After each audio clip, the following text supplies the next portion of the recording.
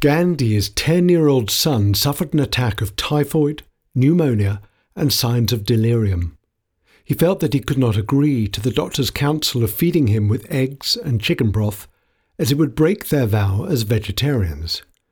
He therefore wrapped the children's body in a wet cloth and dry blankets, because he understood what modern medicine now acknowledges, that the high temperature of a fever prevents a virus from multiplying and thus contains the outbreak.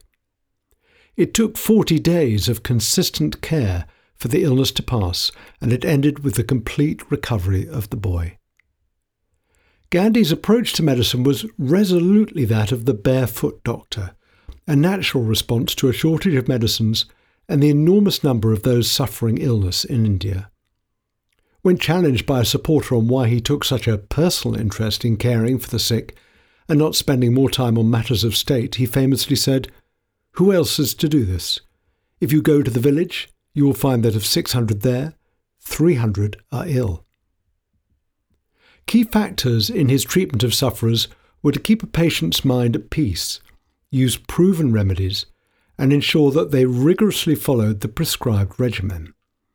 His personal attention to nursing extended to a sense of responsibility for his own health, including meticulous attention to his diet. The British awarded medals to Gandhi for his organisation of nursing and tending to the wounded in both the Boer War and the Zulu Rebellion.